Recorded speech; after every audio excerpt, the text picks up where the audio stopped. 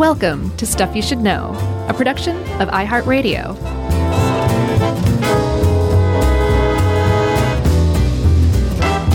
Hey, and welcome to the podcast. I'm Josh, there's Chuck, and this is Stuff You Should Know about pythons.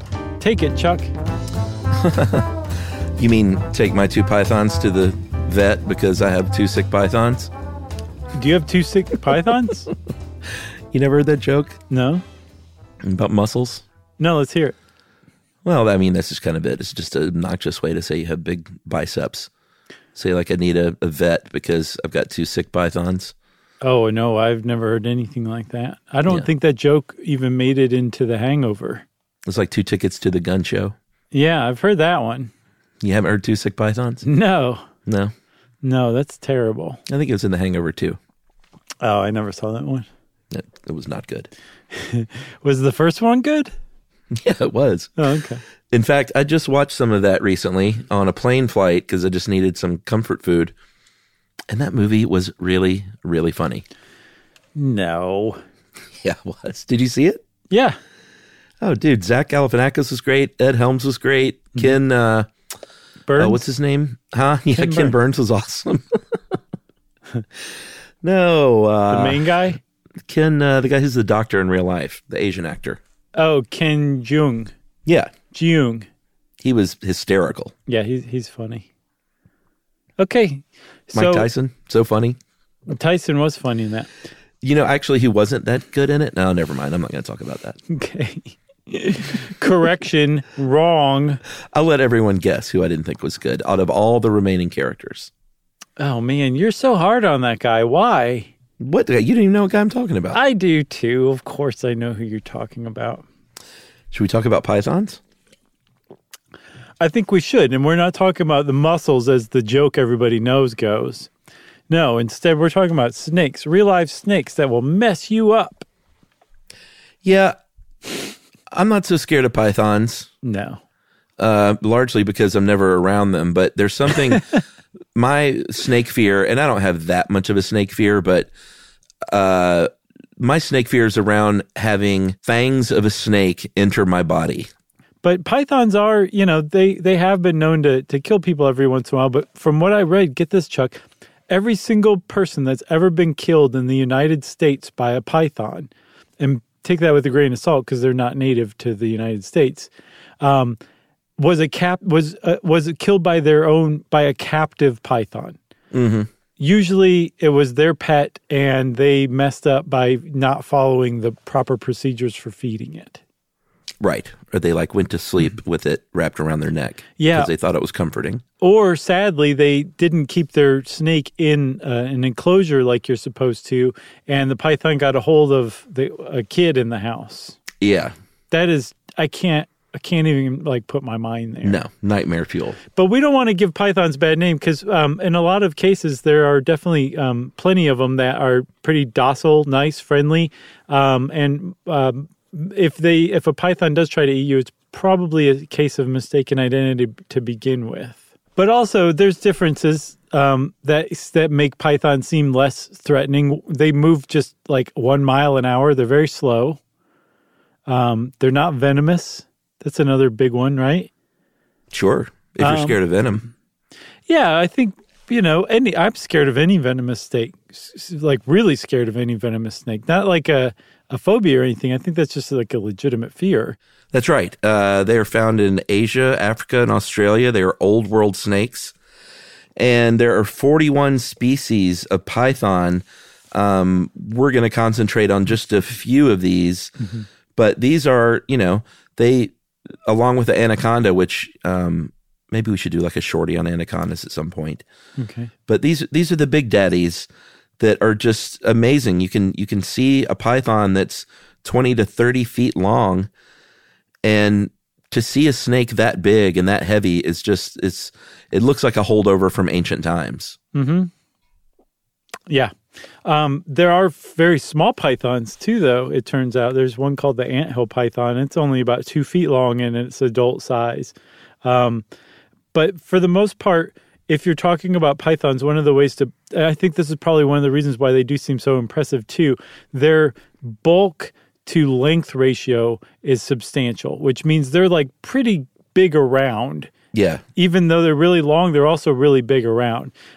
So when you see a snake like that, like it definitely stands out in your mind. Yeah, and even among big ones, there's not the same color pattern or anything. They can really, really differ depending on where they are and what they need to camouflage themselves. Sometimes you see those really pretty pattern scales that look almost like a copperhead in some ways. Sometimes they're solid, though. You've seen those big, gigantic, bright green ones or brown ones that are solid pretty. brown. Yeah. Yeah, really good-looking snakes. Yeah, that's the green tree python, right? That's right. One thing I found, Chuck, that I found just totally fascinating is a lot of python species eat warm-blooded prey, right? Yes. So they've developed what are called labial pits, which are these little heat-sensing organs in their face around their mouth. And it allows them to sense, it's basically like the predator. Remember, they would switch to what looked like thermal imaging? Oh, yeah. That's what those labial pits pick up. But these snakes still also see visible light too, so they use their eyes. But that the labial pit information is transferred up their trigeminal nerve through their face and eventually hits like the optic center in their brain. So, and this is really tough to wrap your head around, but the thermal imaging from the labial pits and the visible information from their eyes is superimposed so that they see in a way that, as this one site put, it's impossible for us to imagine. Isn't that awesome? Unless you've seen the movie Predator. And that the labial pits are so sensitive, they can detect changes in temperature of as little as 0.001 degrees Celsius. That's amazing. I think so, too. Good luck if you're a rabbit. I know. You don't stand a chance, sadly. No, none. Because if you do get a python around a rabbit, they will grab a hold of it with its triangular-shaped head, and they have these sharp backward curving teeth. If you ever looked at if you just look up pictures of python teeth, they have a lot of sharp fangs that are kind of pointing in the backwards direction. They don't, because they're not venomous, they don't have those two giant Big Daddy venom injectors at the front, which those are the things that really scare me when it comes to snakes. So pythons don't have those, but they do, some of them, arboreal pythons have these prehensile tails that, there are legends of pythons like leaping from trees to kill people or kill prey. Right. That is not true because that would hurt the snake to leap from a tree. But they said in the articles I read, they were like, well, they don't do that, but so don't worry. But they can really hang from the tree and then come down and grab you. Right. They're famous for wearing a hat and swinging down in front of your face and going, hello. Yeah, basically. So there's some other things about pythons that stand out even among snakes. One of the things that they have that most snakes don't is two lungs, which is weird because it makes them primitive. Then that seems odd. We have two lungs. We'd think, well, it's evolving toward humanity. Of course, that's not primitive. That's the opposite.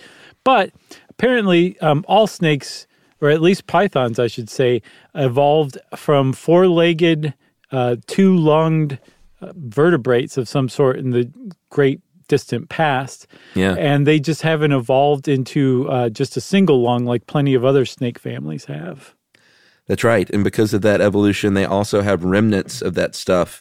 They have remnants of a pelvis and these little hind limbs, and they're called spurs, located on the back, on the sides beside the cloaca. And they use those for a bunch of different things. But one of the things they do, and we'll talk a little bit more about mating. I know you're going to say they'll kind of stroke the ladies with what's left over of their vestigial limbs. I like that. Does that creep you out? Yes, it does. I think it seems very sweet. So, if you wanted to find a python in the wild, Chuck, where would you go? Well, I already said Asia, Africa, and Australia. But what parts of those continents? You would go to where it's warm and wet. You would go maybe to a rainforest, maybe in the woodlands or grasslands or the swamps. They like to hide under rocks and things. They like to hide in little animal burrows. Like I said, they can hang from tree branches. This should scare everyone, and we'll get a little bit more into how they've made their way to Florida in the United States. But when they are found in urban areas, they shelter in urban debris. So you could pick up a spare tire or turn over a wheelbarrow and find a python under there. And if you were in the wrong place at the wrong time, somewhere in Florida, right. The inner cities are littered with overturned wheelbarrows. Well, you never know. So, remember I said that pythons move at about 1 mile an hour? There's a reason for this. That's really slow, just if you stop and think about it. The reason they are so slow is because they're using a form of movement called rectilinear progression, which is where they brace themselves on the ground with their ribs and then lift their body up a little bit in front and then push themselves forward and then just keep repeating this. It's just kind of like herky-jerky moving forward in a herky-jerky motion. Yeah, I was looking at python movement, and it looked like a slither to me. It didn't stand out as much as I thought it would, as looking really different, I guess I should say. Well, that's how they fool you. Well, I guess so. I mean, they were definitely slow, but I think I expected a lot more of a straight line. Yeah. And they do go in a straight line, like as opposed to like a really big S-shaped slither. Right. But there was still some slither to their dither. You know what I'm saying? Sure. I mean, they are snakes after all. Jeez. Sure. They're also frequently you can find them in water. Apparently, pythons can stay submerged in water for up to a half an hour. And one of the ways that they hunt is by basically hanging out in water and waiting for something to come over to get a little drink, and then kapow! And they're able to do this because their skin tones really camouflage well with like muddy, mucky bottoms. So it's really tough to see a python, especially a Burmese python. Yeah, there was a lot of alligator similarity. It's interesting when I was studying this stuff. Yeah, that hadn't stuck out to me, but absolutely, you're right. Including how to get away from them, which we'll get to. But maybe we should take a break, and we'll come back and talk a little bit about their hunting and feeding in more detail right after this. Yay? Yay.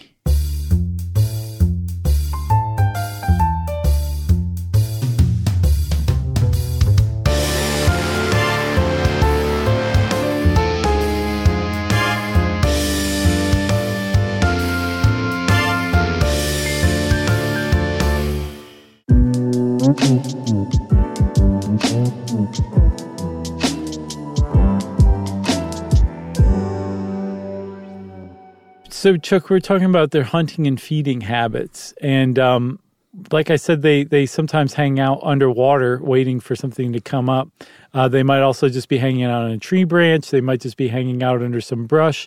But what they're doing every time they're hanging out is performing the type of hunting they do, which is ambush. They just wait around for some prey to come, and then kapow! They get you. Alligators. Yeah, it is. It's like alligators. You're right, man.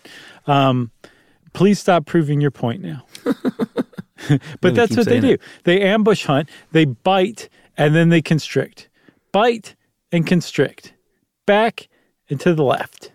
That's right. If you're a little python, like the little guys that are 2 or 3 feet long, you're going to eat mice and rats and things like that.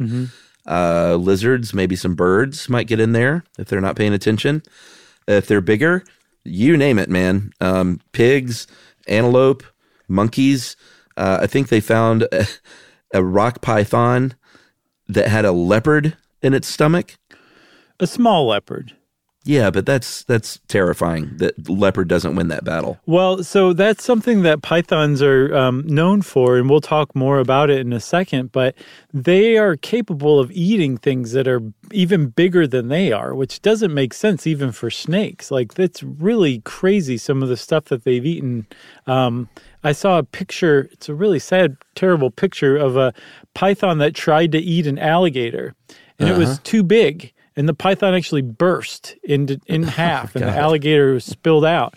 But they are willing to eat really large things because their body actually changes to accommodate this huge load of food that they've just now taken on.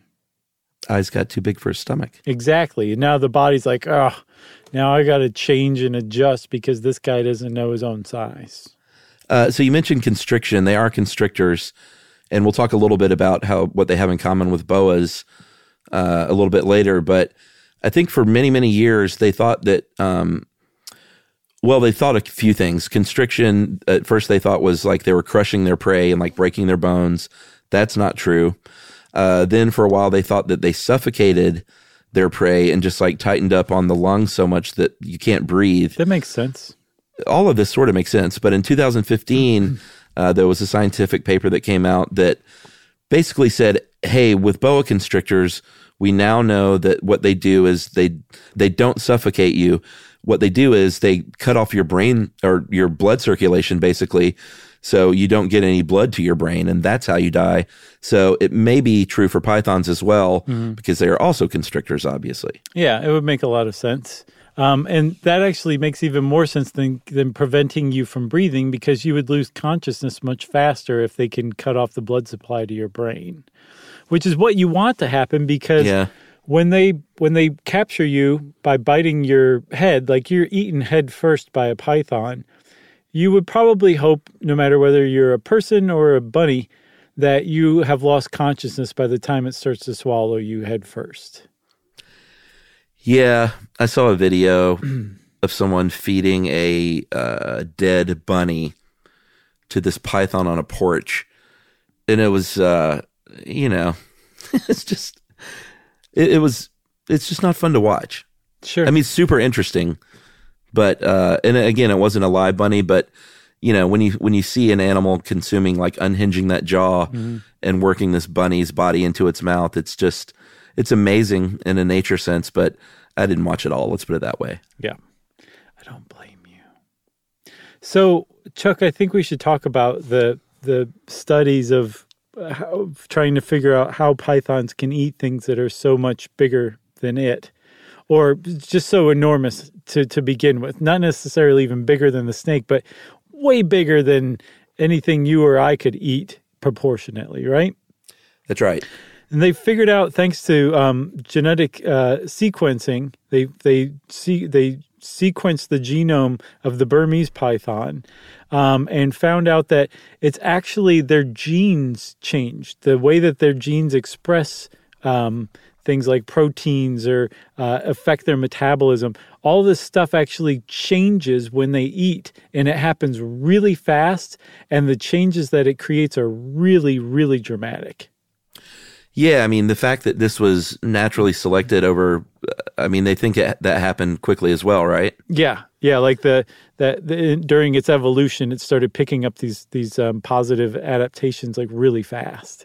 And the main thing they found out that it allows pythons to eat things that are as big as they are is their organs shrink when they're eating to make room in there, like their liver and their kidneys and their intestines. And their heart even gets smaller while they're eating these things to create space. And after, like some of these things, I think the liver actually doubles in mass in the 2 days after they're done eating. Yeah, their heart actually increases in size by about 40% in the 2 days after they eat, which is like that is very unusual, but it actually has to happen because the metabolism that's required to eat this huge thing, because I don't know if we said, like they'll go like a week without eating. They'll eat once a week. So the rest of the time their metabolism's just going along doing whatever. Then all of a sudden it's presented with this huge piece of food that it needs to digest. So it's a huge increase in metabolic demand. And the heart actually increases 40% in size to accommodate that increase in metabolic demand. It's amazing. It really is. And they figured out that their genes just become super active and start producing way more proteins and just doing all this stuff that under normal circumstances when they're not digesting food just doesn't, it's just not how their genes behave. Yeah, and if you're wondering how they're breathing with a rabbit stuffed down their throat, is they have a windpipe that opens at the front of the mouth so they can breathe while they're doing this stuff. Yeah, I saw it described as kind of popping up like a periscope. Yeah. That is amazing. So what about reproduction? I know that you really like how they court. Do you want to talk some more about that? Yeah, when they mate kind of depends on which species it is. It's not set in stone.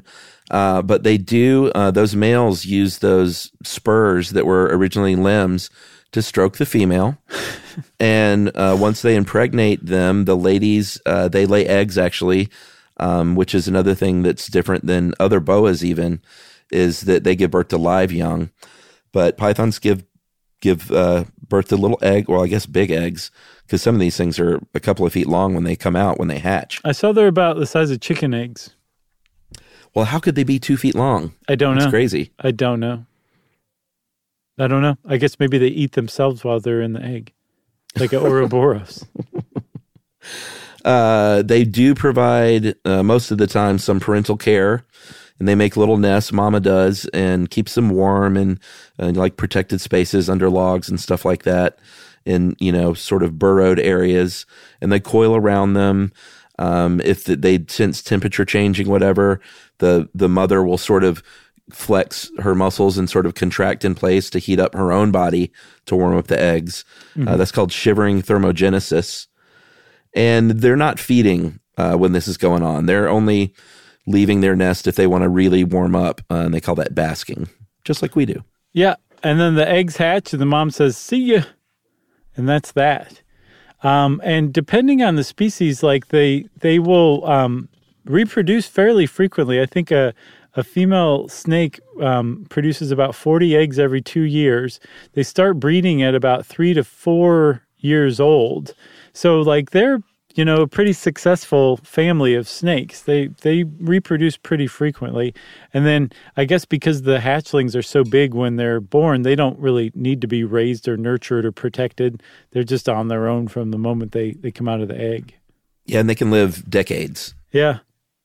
They can live a long, long time, which is why a lot of snake enthusiasts love them as pets. I think the San Diego Zoo says about 35 years, that's a long time. Yeah, that's at the tippy top. So, Chuck, I believe that we should speak at length about the Burmese python, because this is, as far as pythons go, it's a very, very beautiful snake. It's actually highly prized for its skin, sad for the Burmese python. But it also has a really interesting story here in the United States. That's right. They have pale tan, sort of gray bodies, sometimes yellow-brown. Mm-hmm. They have these big, sort of reddish splotches, and they're sort of almost like they were drawn around. They're outlined in different colors, white or yellow, usually, and they are really pretty. Yeah, and they are in Florida, just like we were talking about the alligators. I guess you would call it a python problem in one sense. Oh yeah, it's not as much of a problem in that they're not really like coming out of the wild and attacking people, really. Right. But they're wreaking havoc on the local ecosystem there as far as mammals go. It's an ecological disaster, as a matter of fact. Like if you're in the Everglades and you care about biodiversity, you have a real problem with the Burmese python, which have been really successful in setting up shop in the Everglades specifically. But they're an invasive species because they're not supposed to be there. There haven't been snakes this large native to the Americas since long before humans were around.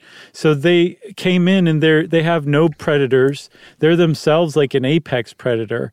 And they've been eating everything they can get their hands on, basically. And the crazy thing about this is that they set up shop in the Everglades because people started releasing them as pets. They were pets that got released and abandoned. And now they're a huge problem in Florida. Yeah, and not just like, there's been a 25-30% decline in this rodent or this species. Mm-hmm. There was a study, and this was in 2012 even. Yeah. The raccoon population dropped 99.3%. Possums almost extinct, 98.9%. Mm-hmm. Bobcats, 87.5%. And this is from 1997 to 2012. Mm-hmm. And essentially foxes and rabbits have all but disappeared in the Everglades. Yeah. So again, it's an ecological catastrophe because not only is it eating all of these important animals, they're also competing with other larger stuff for food too. So they're having an effect on like the local alligators and other like probably the whatever panthers are down there. So it's a huge problem that they're there. And as a result, they're finding that that Florida's basically trying to figure out anything it can do to handle this stuff. And I read that there's this thing called the Python Challenge, the annual Python Challenge, where they basically say, hey, anybody and everybody who has a gun or a stick or a knife or whatever you want to use to kill a python, we'll give $10,000 to the person who kills the most pythons this year during this Python Challenge. That's the level that Florida's at right now. And it's having almost no effect because there's, number one, so many of them, but also because it is so hard to see a python, even when you're basically standing on top of it. It's that good. A Burmese python is that good at camouflaging itself in the Everglades. Well, yeah, that and the 20 eggs a year. Right. Well, that was another thing too, Chuck, is because the hatchlings are so big. Do you remember when we talked about alligators and how their numbers are kept in check because raccoons will eat their hatchlings? Mm-hmm. Well, these Burmese pythons hatchlings are so big, there's nothing in the Everglades that is going to eat them. So they're incredibly successful at reproducing too. That's a really good point.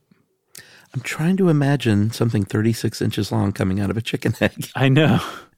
Even if it was, I guess it would have to be the width of like a worm. Yeah. Maybe a little bit bigger. It would have to be thin. But again, pythons are known for their bulkiness, right? So I don't know. Well, maybe I just saw, I read I believe it was a Smithsonian article that was kind of the journalist was embedded with people who, hunt and track Burmese pythons in the Everglades. Apparently there's an all-women tracking team called the Everglades Avengers. And like somebody who knows what they're talking about describes it as the size of a chicken egg. So that's where I got that from. So I'm actually looking now. If I'm wrong, they were wrong. They look a little bigger, but not that much bigger. I guess they're just wrapped up really, really they must tight. just be really thin and bulk up really fast. They go sproing when they come out of their egg. So you mentioned the Everglades. They're definitely all over the Everglades, but they're expanding their territory. Mm-hmm. They're also in Big Cypress National Preserve. They are in Collier Seminole State Forest. They have been found in Miami. Mm-hmm. They have been found in the Florida Keys, which means one of two things. Either someone brought them there and released them there, or they can tolerate salt water. There were pythons swimming in the ocean. Yeah, apparently that's been documented that they're good swimmers and they apparently tolerate salt water, so it's entirely possible they swam to the Keys. Could you imagine doing a little ocean swimming and seeing a friggin' python? Yeah, because these things get big. Like in their native habitat in Southeast Asia, they get up to about 26 feet and 200 pounds. Oh, my Lord. Apparently the ones in Florida usually are average about 8 to 10 feet. So that's still a very significant, bulky snake that you would see swimming at you while you're wading in the water going, how are you? I think the ones near Miami, those are African pythons, though, right? Yes, which apparently are almost indistinguishable from Burmese pythons to the average person. So suburban and urban areas of Miami have pythons. Yeah, they also have boa constrictors. Apparently there's a big iguana problem down there as well, all from just jerks releasing their pets that they don't want any longer because there's a really big problem with unscrupulous snake dealers, backyard breeders, people who actually have storefronts, even like corporate chain pet stores selling snakes, and being like, you have to kill a mouse to feed this thing. There's a lot of like this. It's not just intuitive how to keep a snake happy and healthy. And so people get overwhelmed by snakes and they don't know what to do with them. So if you're in Florida around Miami, you just release it in your backyard and say, see you later. And the snake takes off and becomes a problem in the Everglades. With a tear rolling down its cheek. That's right. Just go and don't look back. Right. And it turns around and you have to punch the snake in the face and go. Right. I never liked you to begin with. I think we need to take a second break still, right? Yeah, we do. All right, let's do that and we'll talk a little bit more about what you can do if you do see a python in the wild and all about pet pythons, the sweetest kind, right after this.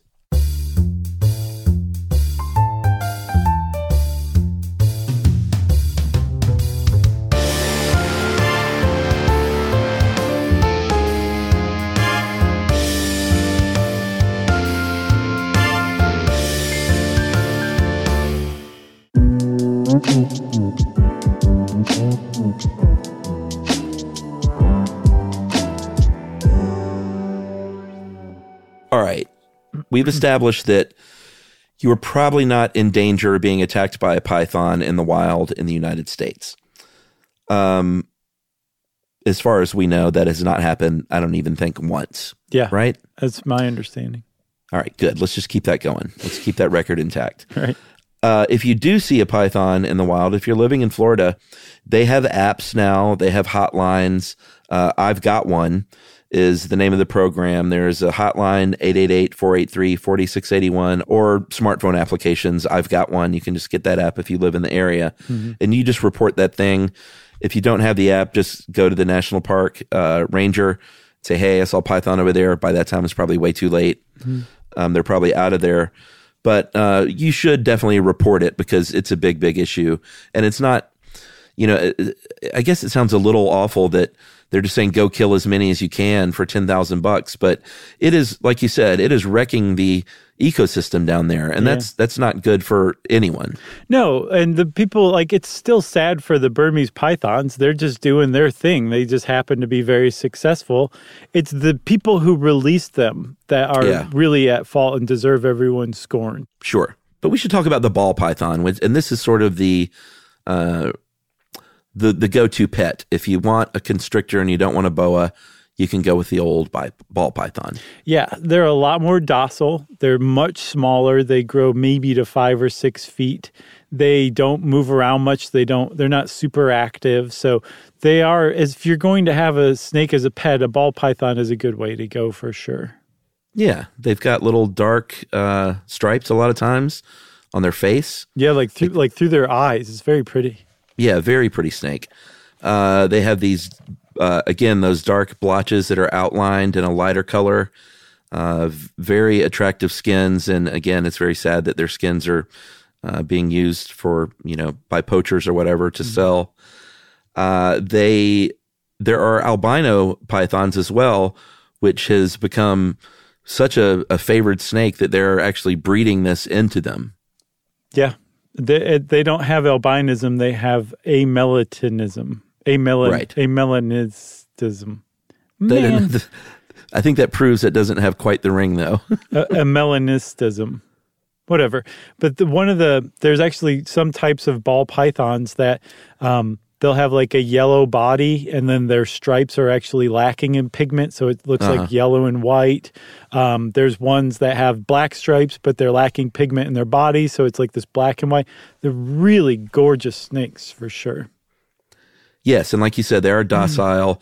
They're good if you have never even had a snake before. It could be a good place to start. If you didn't even know snakes existed, the ball python is a great place to start. It is. They're called ball pythons because if they get threatened, they curl up and roll up in a little ball. It's very cute. It's very sensible, too. So if you are going to buy a snake, you probably do not want a wild-caught ball python because when they're caught, they don't really want to leave their home in the wilderness and come to your home. So they're going to be stressed out. Snakes, like all other captive animals who get bored and are not cared for, can display zoochosis and other terrible habits. So you would probably want to get one from a breeder or a pet store or something like that. But again, you should consider you're taking something out of the wild, even if it wasn't born in the wild, and keeping it in a little 20-gallon aquarium in your house. So think that part through first. Yeah, and they don't... it's not mean to keep them in a smaller enclosure. They like tight spaces. Sure. So you don't need to get this huge thing for your ball python. That would be mean, actually, from what I understand. Yeah, I mean, they need a little bit of room, but they they're not real active again, and they like tight spaces. It has to be really secure because they are great at getting out of those cages and exploring your apartment.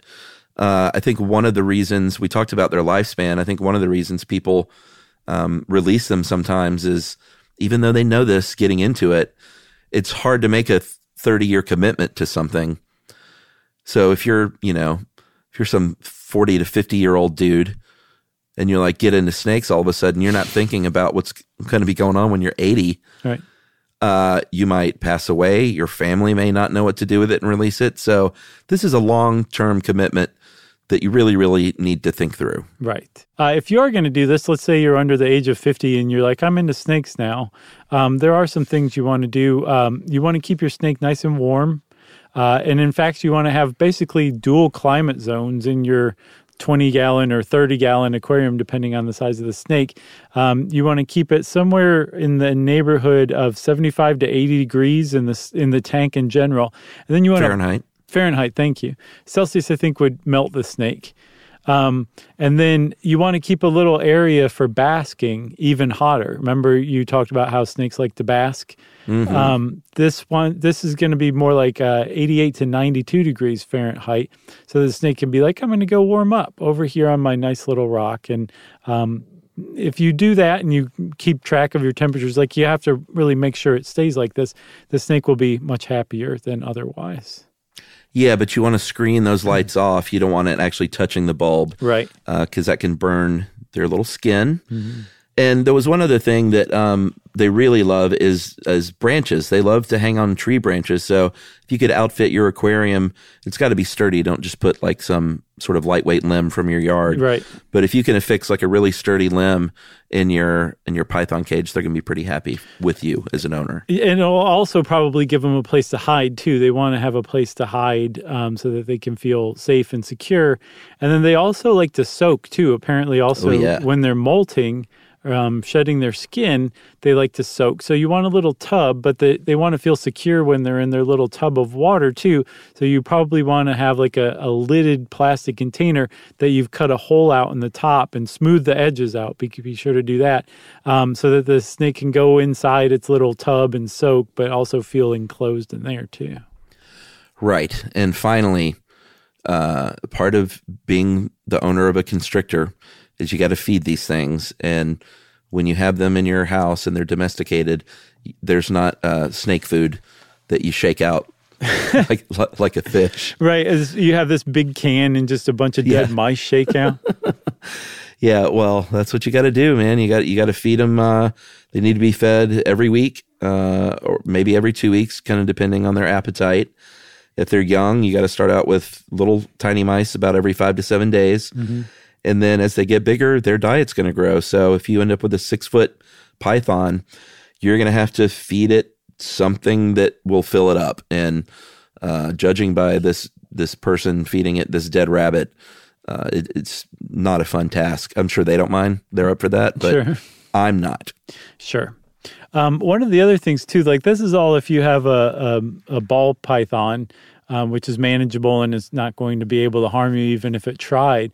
But if you, say, have a Burmese python, there's entire steps that you have to follow through that you wouldn't with other kinds of smaller pythons. Like, for example, when you're feeding it, you never, ever want to dangle its food in front of its face with your hands, because it might bite your hand and start to get a hold of you. Apparently, when it's feeding time and they've sensed food, all of those genes start going crazy, and they get a little bit of like food fever, and they're not behaving in a way that you might expect them to, right? So you never want to dangle it with your bare hands or your hands. You want to use like forceps or something like that. And then also, if you have a Burmese python, you never feed it by yourself. You always have to have at least one other adult around with you, just in case something bad does happen. It does happen from time to time. There was a guy in the Bronx in 1996 who was found dead in his apartment, and his 45-pound, 11-foot Burmese python was wrapped around him still. Jeez. He apparently had gone to feed it outside of its cage, a chicken that he had used his hand to dangle in front of it, and it just went bad. But that is extremely rare. But the point is, it can happen. So you have to be extra safe and smart when you're feeding a Burmese python. Yeah, it happens quick. Like when this rabbit was dangled, they're such a chill sort of species the way they move around, and, we've all been to the nature center, and some people have held them and petted them. They look very relaxed, but when that rabbit was dangled, when it popped at it and wrapped around it, it happened very, very fast. Yeah. And they will bite you, too, even though it's not like a venomous bite. It still hurts. Like their teeth can break off into your hand or your arm or wherever. So it's not a pleasant sensation from what I understand, even though it's not going to kill you. That's right. And then finally, as far as endangerment goes, there are 13 species on the International Union of Conservation of Nature's Red List of threatened species. And I think the Ramsey's python is endangered. The Burmese and the Myanmar are vulnerable. So is the Indian python, too, apparently. But plentiful in Florida, it sounds like. Yeah, I was surprised that the Burmese python's still on that list for as good as it's doing in Florida, but maybe they're just thinking of the natural range of it. That's right. And the biggest threat to pythons, you guessed it, us. Sharks. Yes, us. Not sharks. You got anything else? I don't have anything else. Well, thanks for putting this one together. Shout out to definitely Live Science for that one article about the guy who found out how you could sequence the genes of pythons and just be amazed at what you find. Yeah, thanks to Live Science, and there were a bunch of different snake specialty websites that we dug into for this. Sweet. And if you want to know more about pythons, and just start reading about pythons and think really long and hard before you actually get one as a pet. But if you do, take good care of it and tell it that we said hi. And since I said that, it's time for listener mail. I'm going to call this Salem Witch Family Trial Family Connection.